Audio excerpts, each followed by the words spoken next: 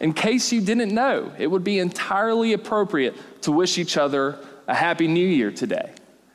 That's because today is the first Sunday of Advent. This season is actually the beginning of the church calendar, which many of you may know, but maybe if you were not raised in a liturgical tradition, that might be weird for you. Our church calendar is what we form our yearly patterns of worship and celebration around. We begin with this season of Advent. We go into Christmas, to Epiphany, to Lent, to Easter, and then Pentecost, followed by months on end of what we call ordinary time, which you can just think of it as baseball season, essentially. It's about that long in that section. That's at least how I remember when ordinary time is. But we begin that journey here today in Advent. So Happy New Year. Sorry you don't get Ryan Seacrest. You're going to have to settle for me and Davis instead for our New Year's festivities, but I think we're an all right crew. Now, one might look at this understanding of time in this type of calendaring and think that us church folk are just being difficult by starting exactly a month before the typical new year. And by no means do I think this calendar is essential to a faithful practice of the Christian faith. However, I do think that the interruptive nature that this calendar offers to our typical flow of life might be something worth dwelling on today. For instance, I think that this time of Advent invites us to consider the ways in which our relationship with time in general can form us, inform our priorities in both healthy and unhealthy ways. Advent means the coming. Advent is about waiting with great expectation, and it's characterized through a time of waiting in anticipation of the coming of Christ. Advent invites us to be formed by priorities that frankly conflict with our usual ones at this time of year. In a time where the holiday rush is taking over our lives and telling us to go, to work, get done, Advent offers us a message of, again, expectant waiting, of sitting in a time of waiting, expecting God to be at work. In a time where we bust our tails to look as well put together as possible for our visitors to our home or perhaps to our social media followers, Advent tells a story of a God who enters into the world through an unimpressive family and who enters into the world through this family in a way that would actually lead to them probably being ostracized by society. In a time where we're quick to jump to the holly jolly holidays, the easy parts of life, the joy that Christmas brings us, Advent also makes room for those of us who feel like we're in the darkness, just waiting to finally see a light break in from on high. Simply put, Advent invites us to recognize that God is with us in our times of waiting. And therefore, even our waiting can be an opportunity for holy things to occur. Advent invites us to an active waiting, not a passive waiting, but an active waiting where we find ways to prepare for what's to come, where we open our lives up to the fulfillment of God's promises for our lives, for our communities, and for this world. And you know, when I think of the scriptures that we typically read during Advent, I tend to think of the prophecies of the coming Messiah that we might read in Isaiah. Or I might think of the texts that we find in the Gospels that speak of both the incarnation of Christ and the second coming of Christ. But I don't typically think about Paul's letters when I think of Advent scriptures. But I found it interesting this week that one of the lectionary texts, the texts that we tend to have around this time, they typically offer also a letter from Paul or another New Testament selection. And in the lectionary this week for the first Sunday of Advent is this seemingly random selection from 1 Thessalonians chapter 3, 9 through 13 that we're about to read. Let me set the scene for y'all a little bit before we read this scripture. This letter is likely the earliest one that we have in the Bible from the Apostle Paul. And it's written to the church in Thessalonica. I'm going to say Thessalonica. I'm not really sure which way to say it. But Paul preached the gospel in this city and converted a group of Jews and Greeks who together formed the first church of the Thessalonians. However, as the powers that be, as Caesar caught word of this group speaking of a new king named Jesus, they were hit with a heavy persecution that actually resulted in Paul and his friend Silas having to flee from Thessalonica, much to his dismay due to the great love that they had for the people of that church. Later on, Paul receives a report that even in the face of those hard times, the Thessalonians have not wavered in their faith. They've actually grown stronger in their faith. It's in response to this encouraging report that Paul writes his letter to the Thessalonians, and that we read from today in chapter 3, 9 through 13. You'll find the scripture on the screen behind me, and I'll read it with y'all. It reads like this. How can we thank God enough for you in return for all the joy that we feel before our God because of you? Night and day we pray most earnestly that we may see you face to face and restore whatever is lacking in your faith. Now may our God and Father himself and our Lord Jesus Christ direct our way to you. And may the Lord make you increase and abound in love for one another and for all, just as we abound in love for you. And may he so strengthen your hearts in holiness that you may be blameless before our God and Father at the coming of our Lord Jesus Christ with all his saints. This is the word of God for us, the people of God. Thanks be to God. Now, as I said before, we're used to hearing the Old Testament prophets and the stories of the Gospels during Advent, but Paul's letters are uniquely relevant to us because they were written to guide churches who were formed in response to the good news told by the gospel story. Yes, this church of the Thessalonians is fairly different than ours, and they face much different circumstances, but they're nonetheless a people who have gathered as a response to the good news of the resurrection of Jesus Christ, just as we are. They're the church, as are we. So we have something to learn from this. I want to highlight a few themes, 3 themes to be specific, that this scripture reveals about Paul and the Thessalonians that I think we can glean a few things from ourselves here in the modern day church and right here in Bluff Park. Again, 3 themes, the first of which is vital relationships. Vital relationships. I emphasize vital here because for the Thessalonians, the act of proclaiming Christ as king instead of Caesar came at considerable social cost that likely would have made the gathered community of disciples their new home, the people that they clung to. Relationships mattered more than ever for this church as they clung to each other and clung to the love that they shared for one another and for God.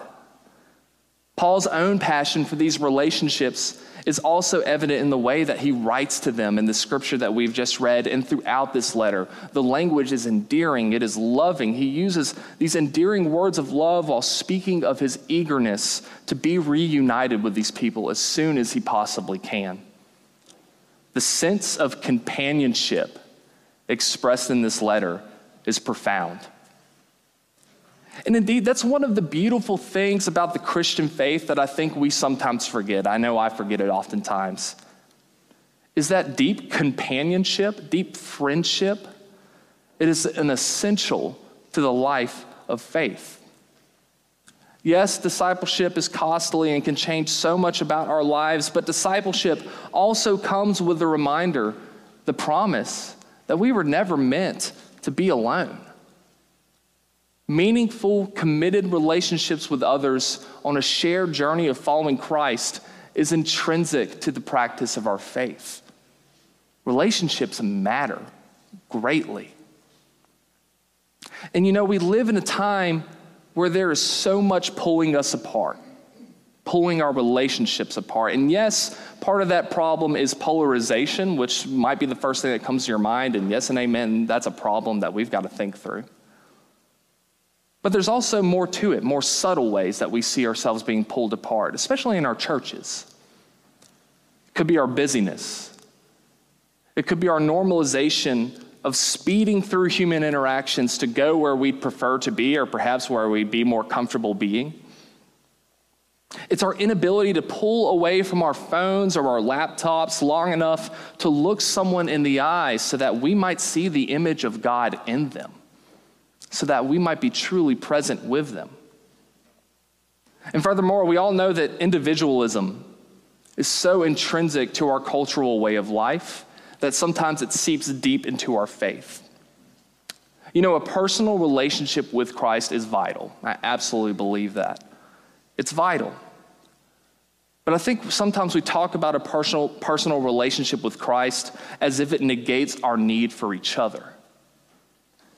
In doing so, we forget that Christ himself gave most of those years of his ministry to close relationship with a group of disciples, and then told them that their love for one another was how their faith would be proclaimed, how their faith would be spread, and how people would know who it is they follow. It was their love for one another. It was their community that would be their witness. There is so much in this world that's subliminally convincing us, even if it's not outright, that relationships are no longer vital. The Thessalonians inspire us to reject that and to let the church be the peculiar place in this day and age where anyone can walk through the doors and find not a perfect people, but a people who give hope that such relationships can still exist in an increasingly lonely world. Our second theme. So the first theme was vital relationships. And our second theme is is related to that. Our second theme is holy love.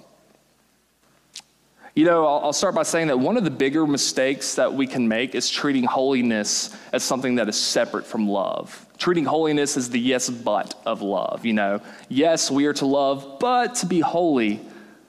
Here's the thing, y'all. Holiness cannot exist without love. It can't.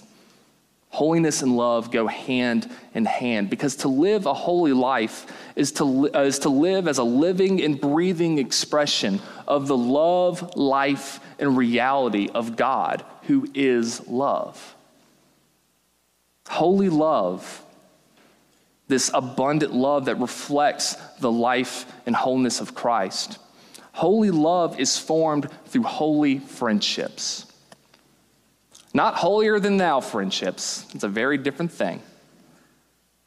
But friendships where holiness manifests itself through our ability to love one another meaningfully, to affirm the image of God within each other, and to point each other towards God and perhaps what God wills for our life.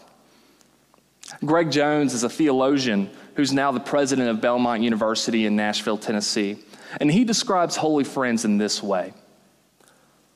Holy friends challenge the sins we have come to love, affirm the gifts we are afraid to claim, and help us dream dreams we otherwise would not dream. Who can be those friends for you? Who can be those friends who are holy and point you toward that vision? Who do you trust to be real with you to the point where they can challenge you, not attack you, affirm you, not overlook you, and desire to broaden your vision and invite you into a deeper way of living instead of keeping you chained down to your own expectations? I believe with all my heart, y'all, that this place can be a place where such friendships are cultivated. We have an opportunity to do that.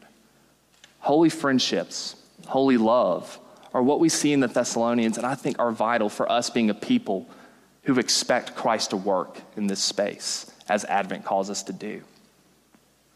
Third, the last attribute that I'll point out is really the one that I want to hone in on for us today. Faith in a living God. I emphasize a living God.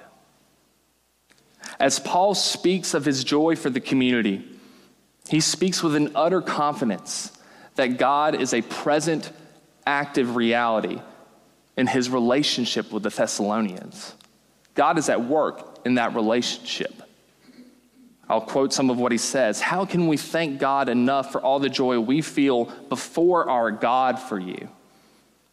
Now may God the Father himself and our Lord Jesus Christ direct his way to you.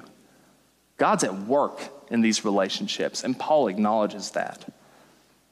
This isn't religious rhetoric. This is an earnest belief in God's presence and action in human relationships. You know, I'm oftentimes guilty of treating God like I would treat perhaps a monument, you know, like the Lincoln Memorial or perhaps a statue of Bear Bryant outside of Bryant-Denny Stadium or whatever it may be. Monuments speak to a person's memory that somehow shapes our traditions. It may even shape the way that we strive to live, but they're nonetheless a memory, you know? They don't speak necessarily of someone who is alive. And sometimes I treat God like that, as a memory. I talk about the stories of God's work in the people of Israel and Jesus' work as he walked here on earth, and forget that Jesus is alive. And that is the power of our faith. That Jesus, the work that God has done, continues. And for me, that's one of the most challenging things about faith, just to be real with y'all, is to both love the story of God's work in the world while also living into a belief that this story is not done, that we're a part of the story. To live into the words of the old hymn that I love so much, life is worth the living just because he lives. Because he lives, I can face tomorrow. Because he lives, all fear is gone.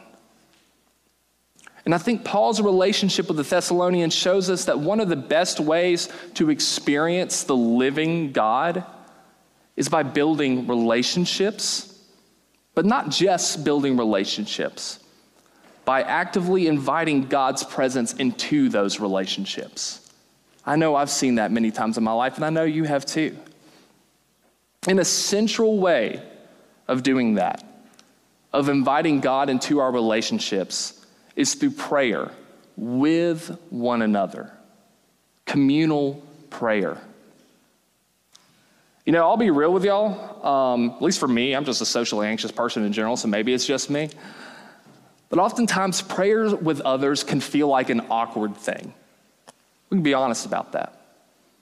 Sometimes it can feel like the elephant in the room, right?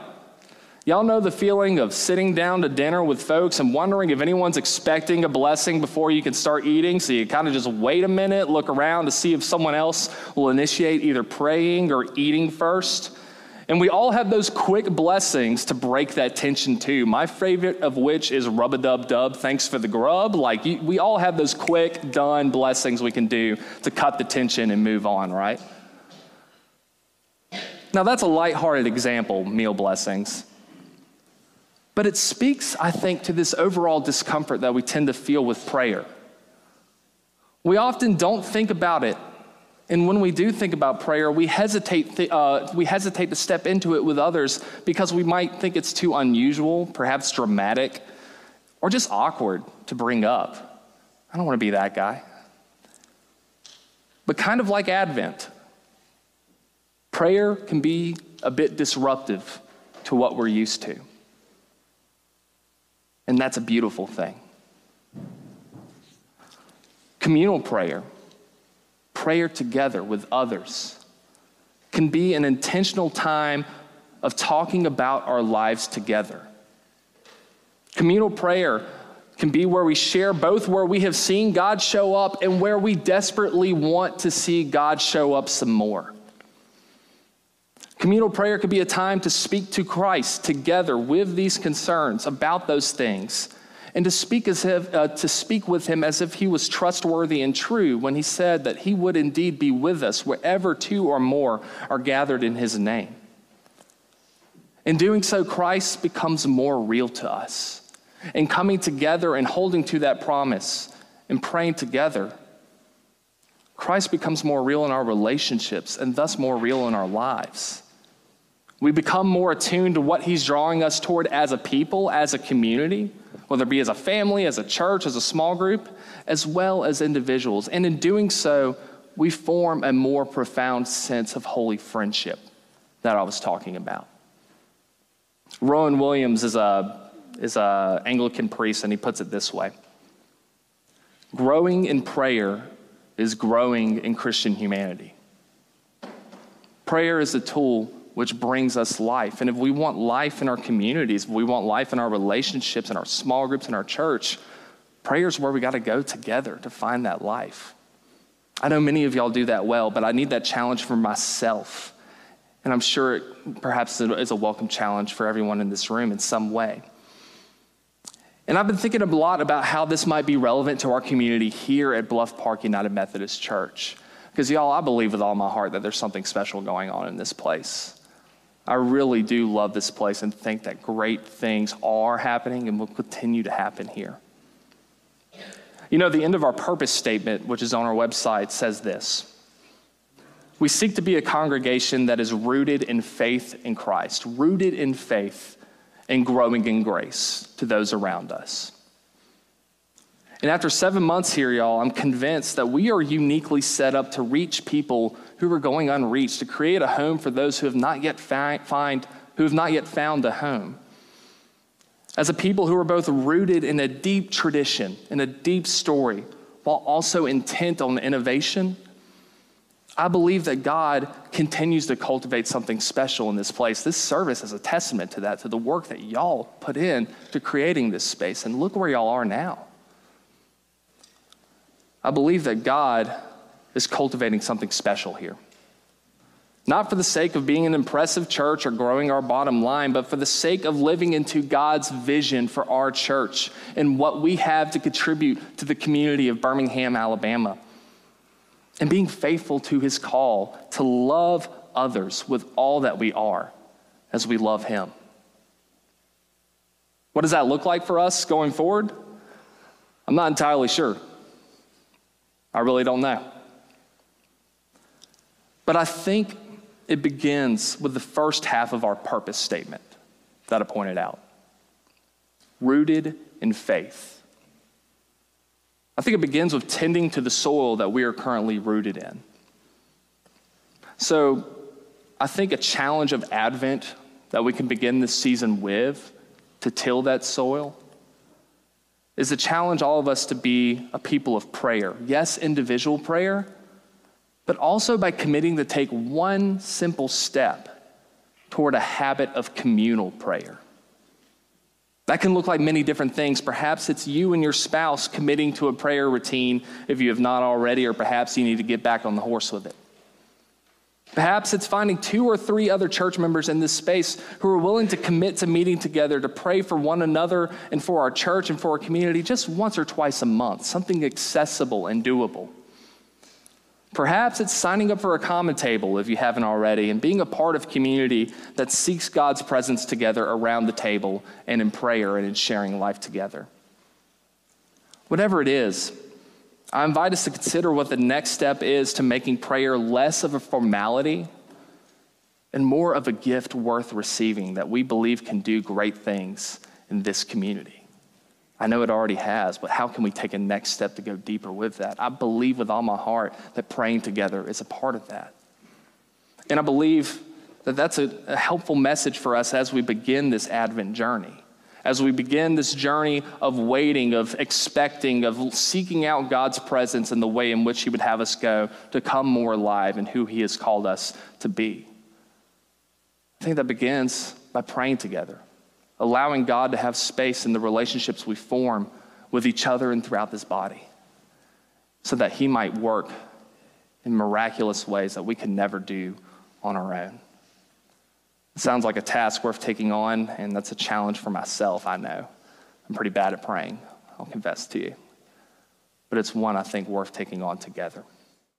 Hey friends, I just wanted to take a moment and say thank you for tuning into our message this week in the gathering. We hope you found it meaningful and life-giving. As always, you're invited to join us for worship on Sunday mornings at 10 a.m., either in person here in the chapel or online.